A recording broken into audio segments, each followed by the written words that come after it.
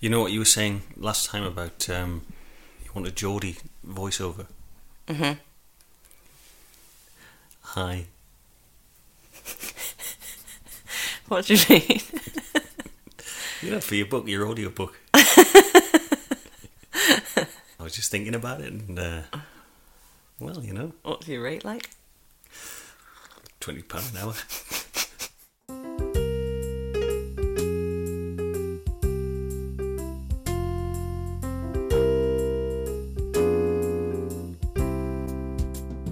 Welcome to the Unsung Book Club. I'm Lucy Brownlee. And I'm Nick Brownlee, and in this podcast we aim to shine a light on all those authors out there who we think need a light shining on them. Well put. Thanks. Later in the show we'll be revealing this week's featured author, who will be reading an extract from one of their books. A specially produced extract with sound effects and all that. Yes, indeed, because here on the Unsung Book Club, we like to pull out all the stops. Now, if you want to get in touch with us, we're on Twitter at Unsung Book Club, or check out our website, which is unsungbookclub.com. .com. Get it right. Yeah. We've already had a few messages. Have we? Well, one. Who from? It was on Twitter from a listener called @ThompsonApt or APT, who Oh, says, yeah. he says, I can't recommend this podcast from the squabbling siblings of the book world highly enough. A real treat. Squabbling siblings of the book world. I like that. Yeah, me too. I didn't realise we squabbled, actually. I thought it was just the way we talked to each other. Do be quiet. Yeah, fair enough. Squabble's a good word, though, isn't it? Don't you think? Yep. Have you ever used the word squabbled in one of your books? Well, it's not really a crime thriller word. I mean, you never get I've never written a sentence which says the two men squabbled and then one decapitated the other with a machete. Do you know where it comes from? No, I don't, but I have no doubt that you do, you being the PhD in creative whatever it is Obviously. So the word squabble dates from around 1600, believe it or not, and it's probably from dialectical Swedish skvabbel, quarrel, or dialectical German schwabbeln, to prattle or babble. Well, of course I knew that. Actually, I think the Schwabelning twins... Siblings? God forbid, I'm not your bloody twin.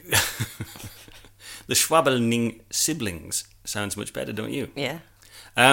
Speaking of dialects, did I ever tell you about my story about Stanley Ellis? Probably. Well, I bet I didn't, because everybody I've talked to about this story has fallen asleep halfway through it. But I was thinking about it the other day. Stanley Ellis, he was a linguistics expert at Leeds University. When I was at Leeds University, he came and did a lecture. Now, Stanley Ellis was... You won't remember the Yorkshire Ripper. Yes. You've heard of him. I don't remember him. I mean, he wasn't... Do you remember Wearside Jack? No. Wearside Jack was a guy who sent, when they were looking for the Yorkshire Ripper in the 70s, Wearside Jack sent in a tape, and he was a hoaxer. Oh. And it went, I'm Jack, you are no closer to catching me than you ever have been. And Is that actual transcript? Pretty much, actually, yeah, and it sounded, actually I sound a bit like him. I'm Jack. I see you are still having no luck catching me. I have the greatest respect for you, George. But Lord, you are no nearer catching me now than 4 years ago when I started. No, fortunately, he was arrested in 2000, this guy. But the police got this guy Stanley Ellis in because he had this uncanny ability to be able to identify dialects from listening to a tape almost down to the street. And he came in and he identified Wearside Jack as having a Sunderland accent, but also from the Castletown area of Sunderland. And a few years later, when they actually caught this fella, guess where he came from? The Castletown area of Sunderland. Oh, yeah, sorry, yeah. But no, he came in and he did a lecture at Leeds, one of the, I think it was the only lecture I attended in about 3 years when I was there, but Stanley Ellis, he got this guy up and he said to him, just say a few words, and the guy said a few words and he identified where he came from to within about 3 streets, and I think the fella came from Nottingham. So that was very good, wasn't it? Yeah, it's very interesting. It's not relevant, but it's very interesting. No, it's not. But in my defence, dialect is, if you're a writer. How do you mean? Well, how do you write dialect?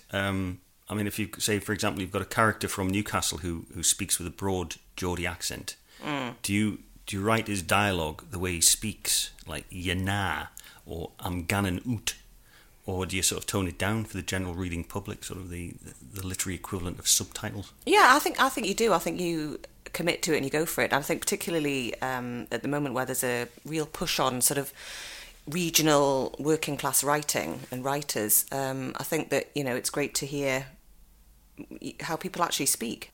Irvine Welsh. Irvine? Do you mean Irvin? Sorry, that was phonetically spoken, dialectically. Irvine Welsh, what, the train spotting guy? Yes. Yeah, yes. No, but I, again, you know, when I looked at it the first time, it was quite difficult to understand, and I can imagine some people in London picking that up and not understanding a word of it now. And Jonathan Tulloch's another one. He's a sort of Geordie writer from a few years ago, and he wrote a book called The Bonny Lad, which was set in Gateshead, and everybody in there sort of spoke Geordie but had yana and oot and all this kind of stuff, and I understood it, but I just wondered whether somebody from Shoreditch would. Well, I mean, a perusal of my vast bookshelf. I've just got this book here by Jacob Polly, Talk of the Town, which is set in Carlisle, actually, your neck of the woods. Oh, yeah. And he writes in dialect. Jackie Kay, another one of my favourites, she writes in dialect. What dialect is she writing? Scottish. Yeah, but do you get anybody sort of from, I don't know, Peckham writing in London dialect? I can't ever remember reading a sort of book that was set in London, which was all white, Gavna, and all this kind of stuff. Maybe it's a northern thing. Well, have you got a tip on your shoulder about the north-south writing divide? No, not at all. It was just I just everybody we've mentioned so far in this strand tends to be sort of north of Watford, and I don't remember. I know you've got a vast bookshelf and you're a lot more well read than I am, but whether there was anybody down south who did the same sort of thing, whether there was a London Irvine Welsh. No, I don't know. Hey, listeners, if you know of anybody, if you are one, why don't you let us know, and that'll continue this particular strand for another week.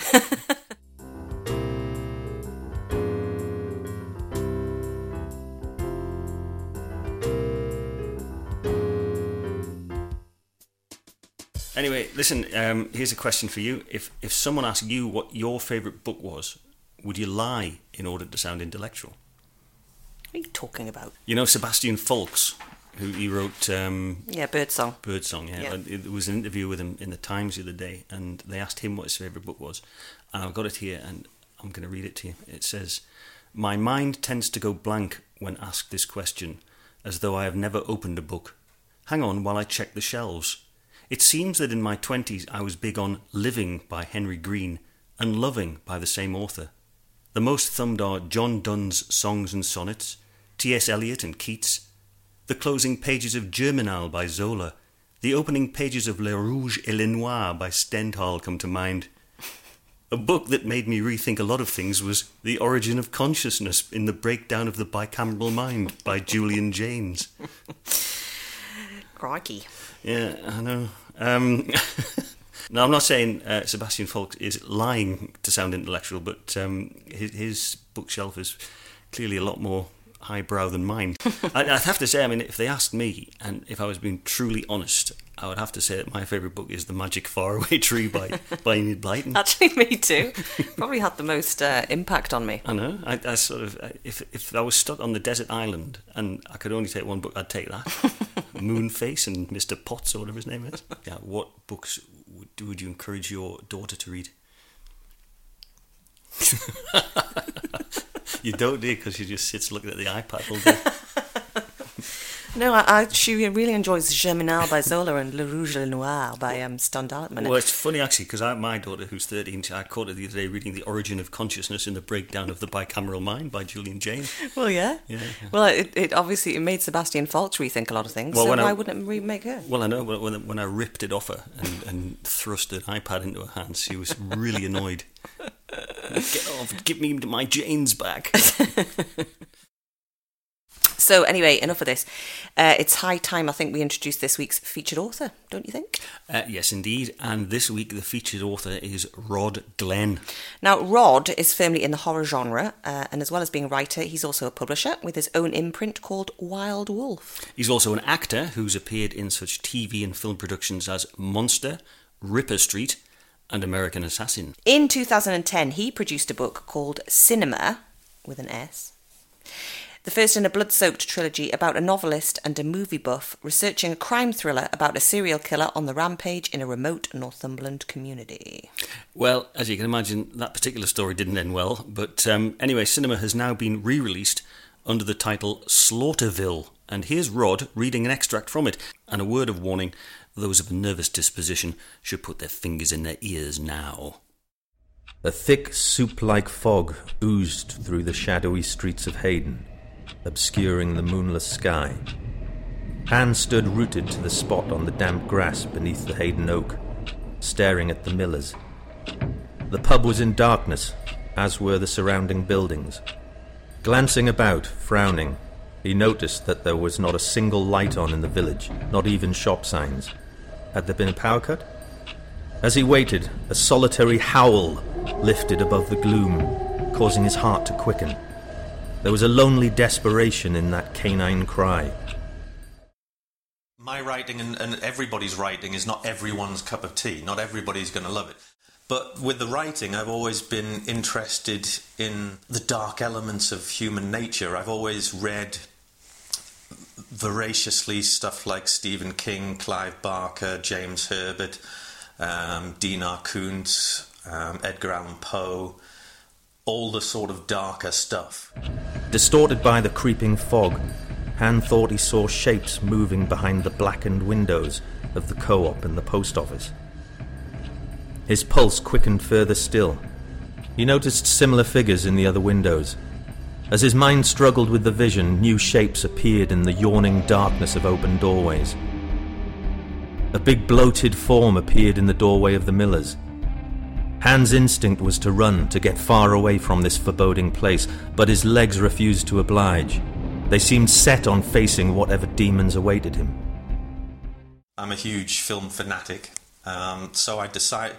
You write about what you know, so I decided to explore the human psyche, and I thought it started from a what if. What if an average normal person who had never heard a fly in their life decided one day to see if he could get away with murder, and would just choose a random place and some random people that he didn't know, kill them, and then go back to his normal life and never do any harm to anyone else again. And that's where it started. He chooses a random village in Northumberland, so he decides to go up there pretending to be a writer researching a novel about a serial killer. And then it moves from there. He gets to know all the villagers, he gets to know their habits, learns their routines, and then when the weather gets bad and the village gets cut off in quite a bad storm, winter storm, he then chooses to kill everybody.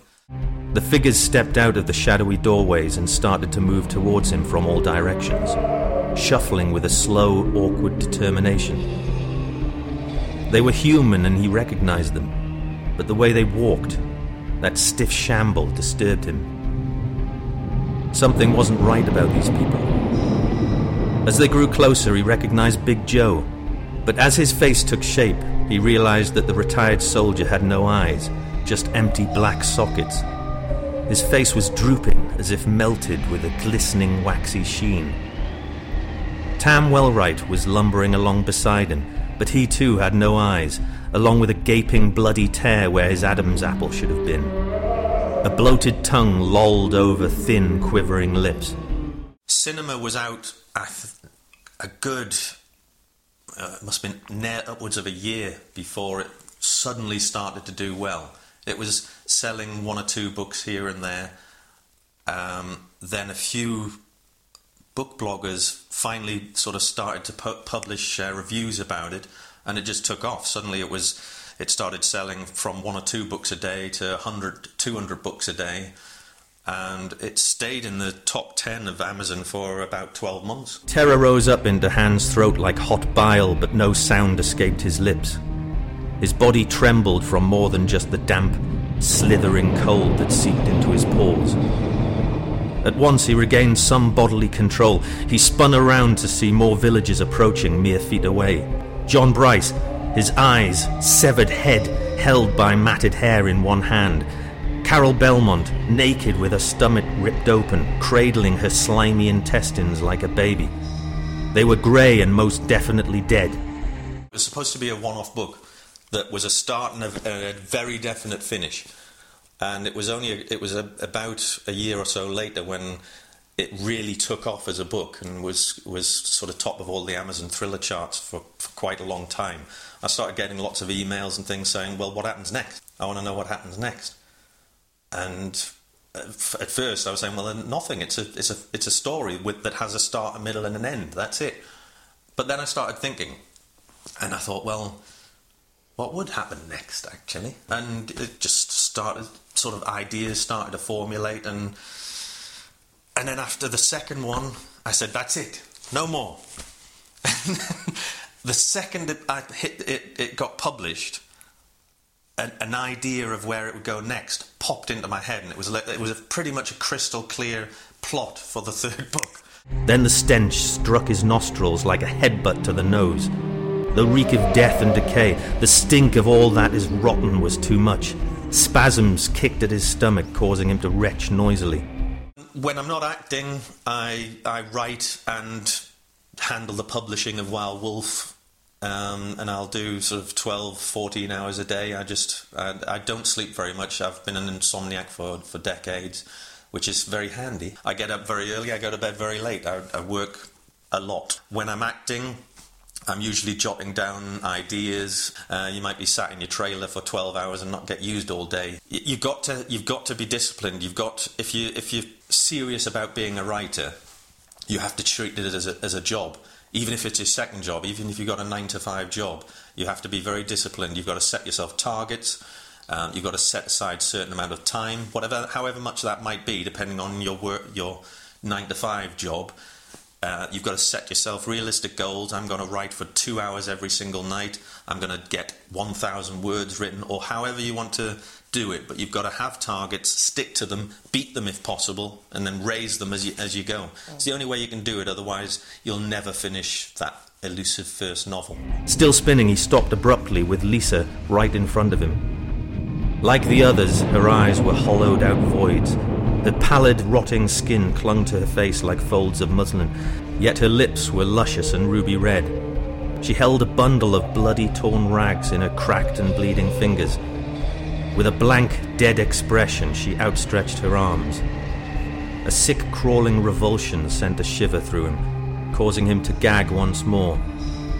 As he took the package against his will, holding it in one arm, he peeled away the top layers of sticky, rank material to reveal a maggot-infested, rotting fetus, complete with bloodied ginger hair and a shriveled, blackened penis. Tap, tap.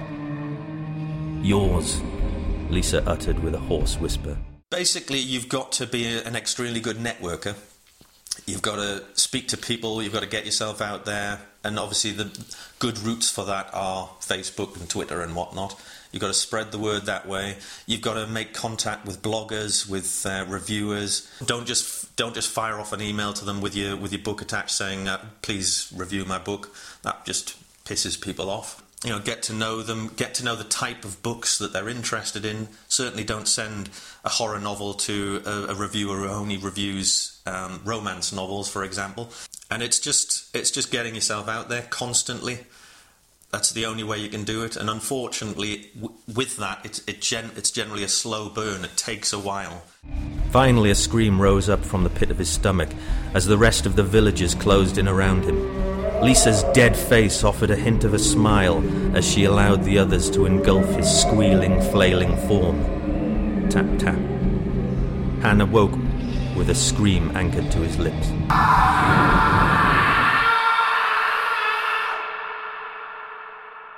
Jesus Christ! Oh. You can come out from behind the sofa now. Was that your scream at the end? I thought that was ace. I can tell you horror isn't your genre, is it? Is that the colour of my face?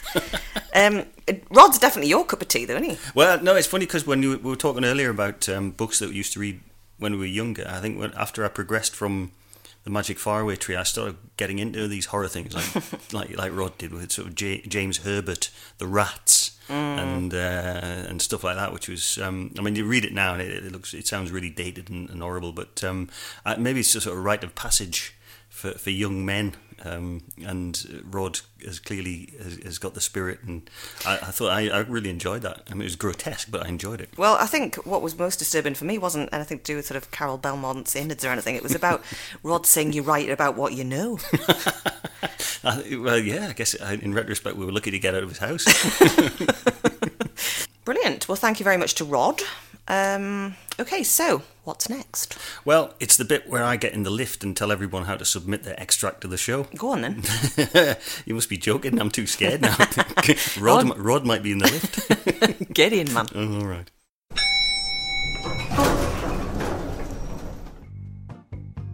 In Hollywood, they call it the elevator pitch. It's when you just happen to meet a bloated movie exec in a lift, and assuming you don't get molested, you've got until it gets to his penthouse suite to tell him how wonderful your script is. Well, we're neither Hollywood execs, nor particularly bloated. But if you're a published author, in print, ebook, or both, then we want to hear from you. Send us an extract from your book which you think best sums up what's great about it, and you as a writer. We also want to hear from independent publishers. If you're keen to promote an up-and-coming literary superstar, then let us know. Either way, for more details on how to get in touch, go to our website, unsungbookclub.com, and click on the submissions page. Who knows? You could be elevated to the best-selling big time. See what I did there? Well, now it's the bit of the show we like to call What Have You Been Reading This Week? So, Lucy, what have you been reading this week? Julian Jaynes, by any chance? Well, that was last week. This week, Last night. This week, I'm actually... Do you read any short stories, like collections? I did when I was younger. I went from James Herbert to reading short stories for a very brief Russian time. short stories. Russian short stories. In Russian. Yeah, absolutely. I am reading a book called Why Don't You Stop Talking by Jackie Kay, who's one of my favourite authors anyway, but I got it for Christmas actually. Oh, yeah. And I'm finding that actually the short story form really suits my reading style, which is sort of, 2 pages and fall asleep before, it's really good. What are they sort of separate stories, or are they based around a certain place? Separate stories, yeah. But are they based around a certain place or a time or what? No, they don't appear to be. They're obviously very personal. And the short story sort of form, I don't know, it doesn't seem to be as popular as novels. No, but I think it is getting a resurgence, I think. And certainly one of our featured authors coming up in one of our later pods is a short story writer. I was reading the other day that one of the new things that the publishers are trying is pumping out bits of books on the phones, like a message, an email. Oh, really? Not an email, a text. You know, so people sitting on the bus or whatever it is can read a bit of a short story during their commute, which I suppose is quite a good idea. But I'll see how it goes. So that's. What's it called again? It's called Why Don't You Stop Talking by Jackie Kay. It's not a new book. It's been out a while. But anyway, if you like short stories, I could recommend this one. How about you? What are you reading?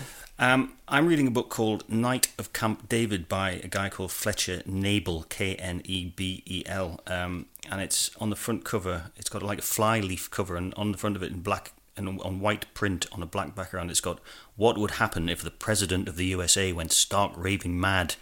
And you might think that in the current times in which we live that it was written yesterday, but in fact this was written in 1965. Okay. And I think the president then was Lyndon Johnson, but anyway, they've decided, the publishers, that it's a good time to reissue this book. It's about a US senator who goes for a meeting with the president up at Camp David, and during the course of their meeting it kind of dawns on him that maybe the president's gone insane, and it's kind of a thrillery. It's a bit pulpy really, but it's quite good, quite funny, and I quite enjoyed it actually. Unfortunately, I won't be reading Fletcher Knebel anymore because he died about 10 years ago, but are there any innards in it?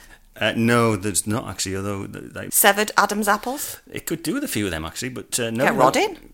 Rod could do a rewrite, and that'd be good, wouldn't it? Mm-hmm. But no, I quite enjoyed that, and I'm kind of, I don't know, ferreting around for something to read again now, something new. But I don't know, I might go biography. Well, there's a great book by a writer called Julian James. Oh, yeah. What's that one called again? It's The Origin of Consciousness and the Breakdown of the Bicameral Mind. I've heard of that. Yeah. Made me rethink a lot of things, and I might do the same for you. I might do that, actually. Yeah, thanks for the recommendation. No problem.